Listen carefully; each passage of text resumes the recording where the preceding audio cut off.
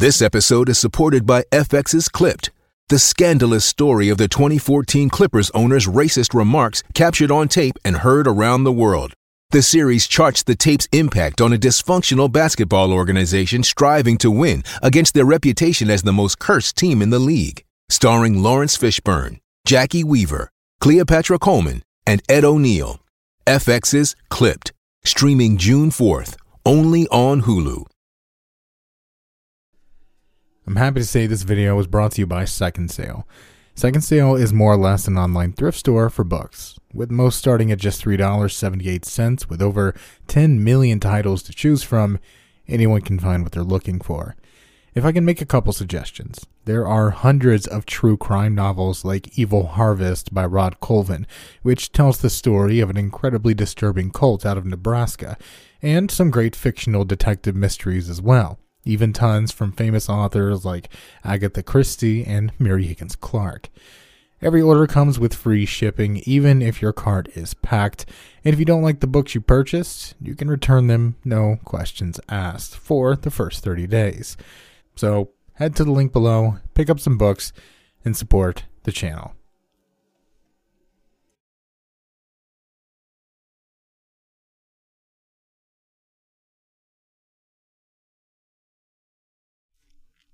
On the 7th of June, 2000, Robbie was making his way home from a friend's house.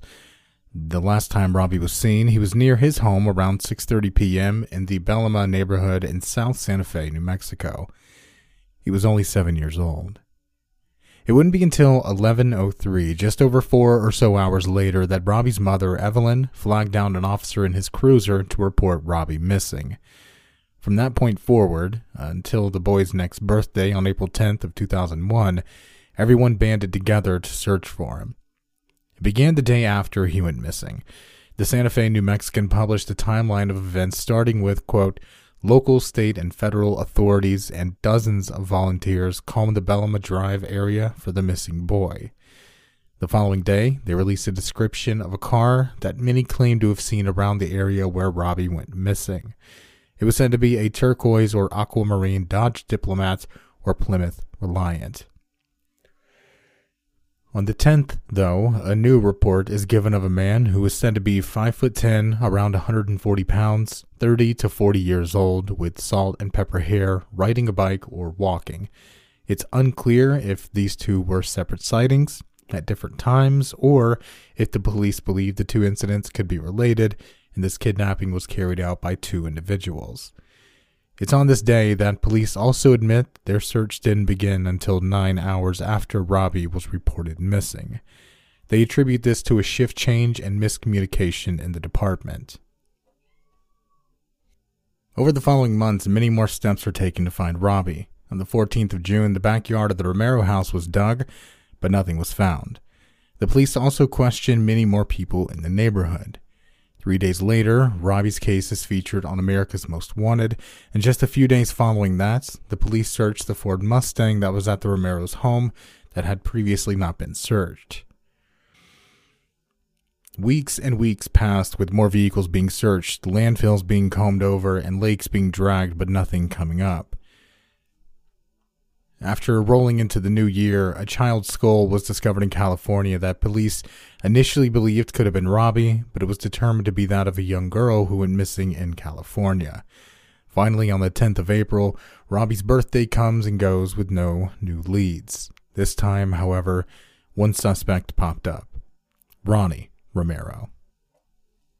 It began with the initial investigation. From a 2009 article, quote, at the time, the Romero home was a hub of search activity.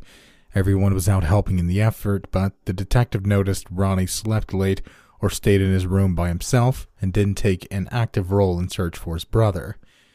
Now, when I first read that, my initial thought was, I'm not sure how I would react in that situation either. I maybe would have shut down like Ronnie seems to have.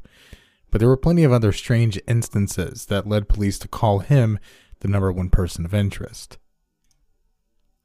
Ronnie was the one who told police Robbie was walking to his friend's house to play Nintendo, but the young boy's parents never saw Robbie that night, meaning Ronnie was the last person to see him alive. He also told police that he'd taken Robbie to play ball in the park early on the 7th, the day Robbie went missing.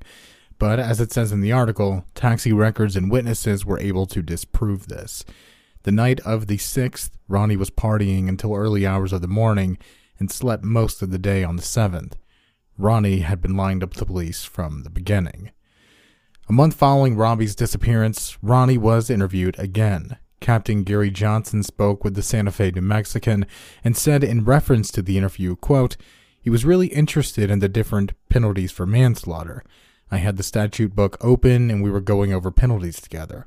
I thought we were close to a confession." Unfortunately, that confession never came, at least to the police. Ronnie had a court appearance for an unrelated incident that same day, and when his lawyer heard he'd been speaking with police, he was told no longer to say anything. Something also worth noting is Ronnie failed 3 polygraph tests, and of course, take that with a dose of suspicion, as they can't hold up in court. Further marks against Ronnie was when he'd attempted to blame his then-girlfriend of killing Robbie, saying she'd confessed to him. He told police that she'd accidentally ran over him and hid Robbie's body in a dumpster. Of course, searches into this yielded nothing. The police also looked into Ronnie's girlfriend, and while they don't believe she did it, they have said they believe she was withholding vital information to keep Ronnie from being convicted. Finally, there was one final piece of the puzzle that left police more than 100% certain Ronnie had something to do with his brother's disappearance. June 17th, 2000, a dispatcher received a call from a young woman who has never been named, saying Ronnie showed up to her house and just began confessing. Captain Gary Johnson said, "Ronnie told her he hid him in a place we would never find him. He said, 'The police are way off. I hid him well.' He even went on to state, 'We totally believe her. We believe her to this day.'" Following Robbie's disappearance, Ronnie had several more run-ins with police. Being described as a petty criminal, he was serving time in Santa Fe jail in 2008, where he passed away following an overdose. For years following Robbie's initial disappearance, many leads would pop up, but never pan out. In September of 2002, the Albuquerque Journal ran an article about the remains that were discovered in northwestern New Mexico, but they were not those of Robbie. 9 years later, in 2011, a young man came forward saying he was Robbie Romero. Following a DNA test and the boy's mother coming forward, he was determined not to be Robbie. From everything I've read, it seems Ronnie, even though deceased, is still the number one suspect. Despite this, his mother denies the family had any involvement whatsoever, and made claims that the police harassed her and the family from the day Robbie went missing. With that said, if you do have any information on this case, contact the Santa Fe Crime Stoppers at 505-955-5050.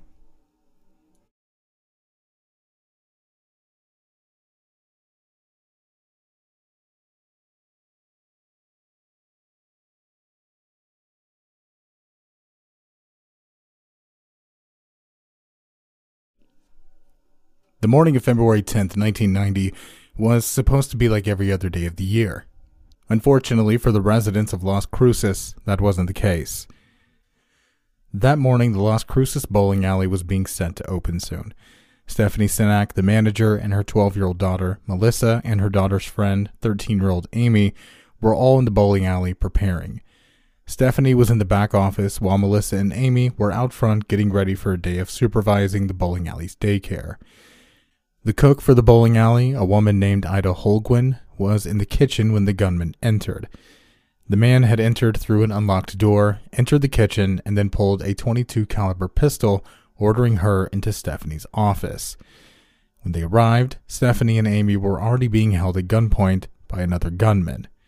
The two women and young girls were told to lie down on the ground while the gunman broke into the bowling alley safe, collecting between $4,000 to $5,000. Not long after this, the alley's mechanic, Steve Turan, showed up with the intention of dropping off his 6-year-old Paula and his 2-year-old Valerie at the alley's daycare because he was unable to find a babysitter. He made his way into the bowling alley, but upon seeing no one inside, he headed into Stephanie's office, only to come across the scene that had unfolded. 4 women, Stephanie, Melissa, Amy, and Ida, all on the floor being held at gunpoint. The gunman ordered him and his 2 daughters to do the same. And then they opened fire. Each person being held was shot multiple times at point-blank range. 4 of them lost their lives in the bowling alley. Stephen, who was 24, Paula, his 6-year-old daughter, and Amy Hauser, who was just 13 years old. The 4th life taken was that of Valerie, Stephen's 2-year-old daughter, who was taken to the hospital following the police arriving at the scene, but passed away sometime later. This, of course, left Melissa, who was 12, her mother Stephanie, and the alley's cook, Ida, miraculously alive and able to tell their story. We can't continue before mentioning that it was Melissa who called the police. I can't begin to imagine how terrifying the situation was, and I believe it was her quick action that led to the story being as large and as well spread as it is. So I commend her for that. And it's a great thing that she was able to make that call when she did. The gunman started a fire in the office before leaving, and the call was made to police not long after. Along with this, the fire was reported at 8:33 that morning. When police arrived, Melissa, Stephanie, and Ida were still alive. The 3 young women gave statements to the police, leading to this composite sketch of the 2 men who committed the shooting. The dimming headlight published these 2 sketches with a description of each man. These 2 suspects are wanted by the Las Cruces Police Department for questioning in reference to a robbery which occurred at the Las Cruces Bowl. The first man was said to be a Spanish male with a dark complexion, approximately 29 to 30 years of age, 5 foot 10 inches, 170 pounds. They also mention a 6 to 8 inch blue steel revolver and was seen traveling in a westerly direction from Spina and Amador. The other man was said to be an Hispanic male, approximately 45 to 50 years of age, 5 foot 6 inches in height, 135 to 140 pounds, medium build with a dark complexion, black hair combed back, and brown eyes. When the sketches were released, many police made note that the men described looked very familiar, as if they'd had numerous run-ins with the law. An article published February 12th, 2 days following the murders, said the police were looking into over 100 tips and information submitted by those looking into the case, and what was available to them with other law enforcement agencies. Captain Fred Rubio set up 10 roadblocks following the shooting, but it resulted in no arrests. Along with this, police sent 2 of their officers to El Paso, Texas, to cross-check information with their police force, fearing the men had already left New Mexico. But there was nothing to indicate the men were there or ever have been. As a matter of fact, Captain Rubio also made mention that the men could have been local. He even alluded to them possibly being employees at the bowling alley at one point or knowing someone who worked there closely. He said, "I have a gut feeling they were here prior to Saturday morning. They would have had to have had prior knowledge to the cache. We can honestly speculate this. I can guarantee you they knew where the money was." Border Patrol was even called in to help with the investigation, as police also theorized the men could have attempted to flee to Mexico. Now, 30 years later, the police unfortunately seem to be no closer to getting answers. The few survivors and the family of the survivors have continued to be outspoken about the importance of keeping this story alive. Anthony Turan, the man who lost Steve, Valerie, and Paula, spoke with KTSM 9 News and said he feels there is still hope for everyone involved. One of the largest reasons this case has seen so little development is because of the lack of DNA testing and collecting at the scene. Let me make it clear that I'm not faulting the police force or saying they weren't doing their job. Detective Amador Martinez made a valid point during a 2020 press conference, noting that DNA was still very new and the New Mexico police hadn't been trained in how to handle it or collect it properly. With that said, it's been noted that this is still an open investigation. Police are taking tips and, as Detective Martinez put it, slowly chipping away, and every step they take is a step forward. If you have any information on this case that you think can help, or if you believe you know who the 2 men in this sketch could be, don't hesitate to contact the authorities. Police are asking for any information to be reported to the Las Cruces Crime Stoppers at 575-526-8000.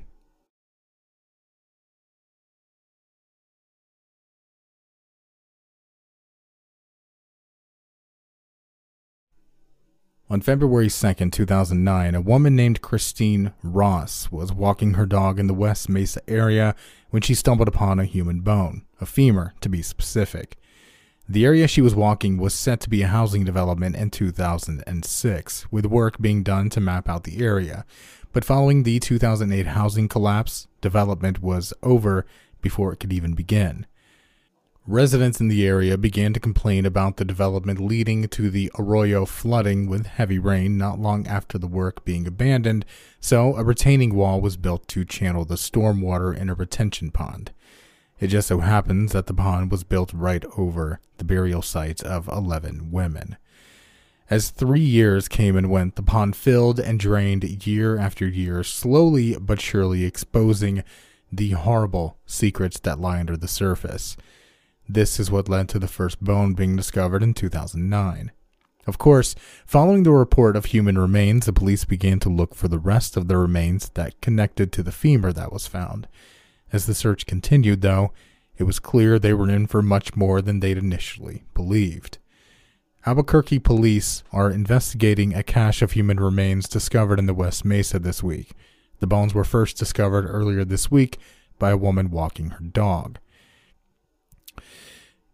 Police spokesman John Walsh, described the bones as miscellaneous skeletal remains rather than complete skeletons, and said they have been turned over to the Office of the Medical Investigator to determine how old they are.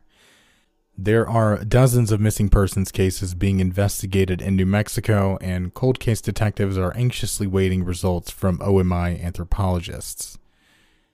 11 cold cases would see cracks beginning to form over the following years. The first set of remains to be identified was a woman named Victoria Chavez on the 10th of February. The final woman to be identified was Jamie Barella in January of 2010. All of the women identified were Victoria Chavez, Gina Michael Valdez, Cinnamon Elks, Julie Naito, Monica Candelaria, Veronica Romero, Doreen Marquez, Selania Edwards, Virginia Cloven, and Evelyn Salazar. A majority of the women were Hispanic and involved in drugs or sex work. One of the youngest girls, Selania Edwards, was reported to have run away from home in Lawton, Oklahoma.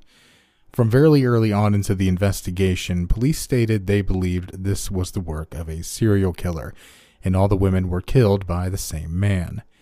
Albuquerque police said Thursday the bones from 6 bodies they uncovered in the desert of West Albuquerque were likely put there by one person, and they are building a list of suspects.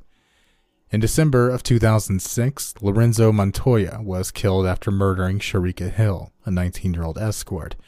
While Lorenzo was trying to move her body, her boyfriend shot and killed him. While deceased, he's never been ruled out as a suspect. Next was a man named Joseph Blee. The first report of him being suspected to play a part in the crimes came in February 2009, just a week after the first bone was discovered. His ex-wife called police claiming he may have known something about the murders and that he dumped debris at the West Mesa at night regularly. Along with this, it would come out later that he'd had numerous rape charges on his record, spanning from the 80s to 90s, some with girls as young as 13. In June 2009, the police conducted a search of his home, but found nothing of interest. Much later, in October of that same year, Joseph's house, as well as his prison cell, was searched. This time, they found women's underwear, as well as jewelry in his possession. As of 2009, though, there have been no charges filed against him for any of the West Mesa cases. However, his past caught up to him when he was sentenced to 90 years in prison following a failed appeal for over a dozen cases of rape. He was 61 at the time of his conviction. Other men were suspected: Rod Irwin, a photographer who was eventually ruled out, and Fred Reynolds, a local pimp. The two police are focusing on, however, are Joseph and Lorenzo. Lorenzo specifically seems more plausible to me personally, considering he'd killed Sharika in 2006, just 2 years after the last woman went missing. Sharika also fit the average age of all the women. Of course, we don't know what the police do, so take my words with a grain of salt. If you do believe you have any information that can tie either of these men to the case, or something that will help police further the investigation, as this is still a very open case, please don't hesitate to report it. You can call the Albuquerque Police Department's 118th Street Task Force at 1-877-765-8273 or 505-768-2450. You can also call the Albuquerque Crime Stoppers at 505-843-7867.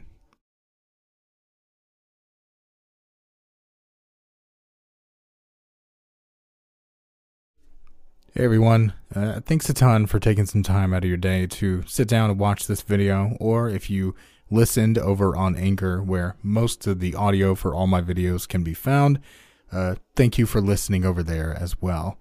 I want to take a quick second to say we have new merch in the Teespring store, the MDIA, Mr. Davis Investigation Agency. If you're interested in becoming a member or an agent, head over to that link in the description and check it out. You can also support the channel by becoming a member or a patron over on Patreon. Both will get you videos a day or 2 days in advance, depending on how I'm feeling. So if that sounds like something you want to do, it's only 99 cents, $1 a month. So if that sounds like something you want to do, get some videos early, support the channel all at the same time. That'd be awesome. And thanks to everyone who is already doing that. Finally, I just want to say thanks again for listening, taking some time out of your day for these cases. And as always, take care of yourselves, take care of each other, and as always, stay safe out there.